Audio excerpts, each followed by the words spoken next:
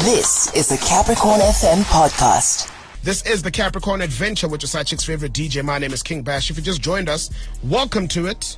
You are right on time. Right now, it is that time to do what we do best. But Edwin Naidu is in Uganda, the Pearl of Africa, schmoozing science and technology folk. But the show needs to go on, right? But we do have another Naidu in the house.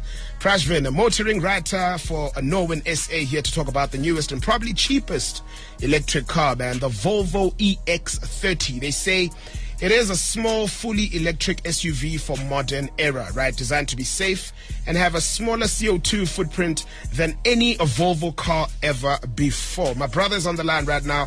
Good afternoon. How are you this afternoon? Hi there, King Bash. Good to be here. Thank you. Man, good to have you. So I think we need to get straight into it.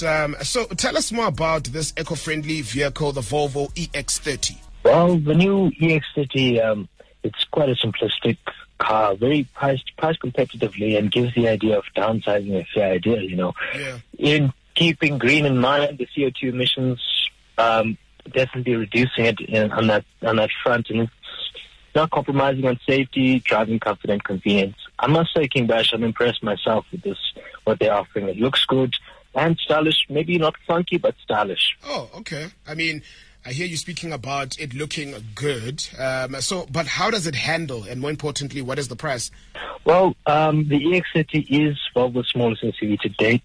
It's sleeker and offers a rather modern and simplistic design, and it's classy, not too over the top, if I must say myself. Affordability seems to be the focal point for the car, offering 5 model ranges. So on the performance front, I haven't yet tested it yet, but it was launched a couple of weeks back. Volvo did a global launch, so it kicks up the range with 5 model ranges that we have, and we have the entry level, which is producing 200 kilowatts of power with a range of 344 kilometers. So, and if you want to go further, you can offer the EX30 Plus single motor, which is priced at 865,100 rand and gives you a range of 480 kilometers, and almost R1 million for the cream of the crop version, which does an impressive 0 to 100 in 3.6 seconds. So I think you have a variety of choices here from the cars that Volvo has in fleet.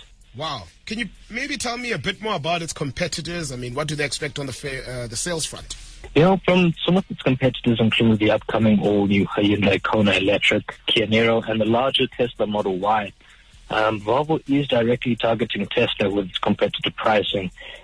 Musk has had to actually cut prices several times this year, given how the competition is rising. So Volvo aims for half of its sales volumes to be EVs by 2025 and 100% by 2030. So if you do want to order your EX30 now, you can do so, pre-order it, and by next year, 2024, they should be on sale next year. So obviously, maybe Eskom will shock us and get its act together in time for us to order the car. So let's see what happens there, you know. It's so funny that you're touching on Eskom, because I really wanted to know, man, that in this day and age, with all this load shedding, is it feasible to get an electric car?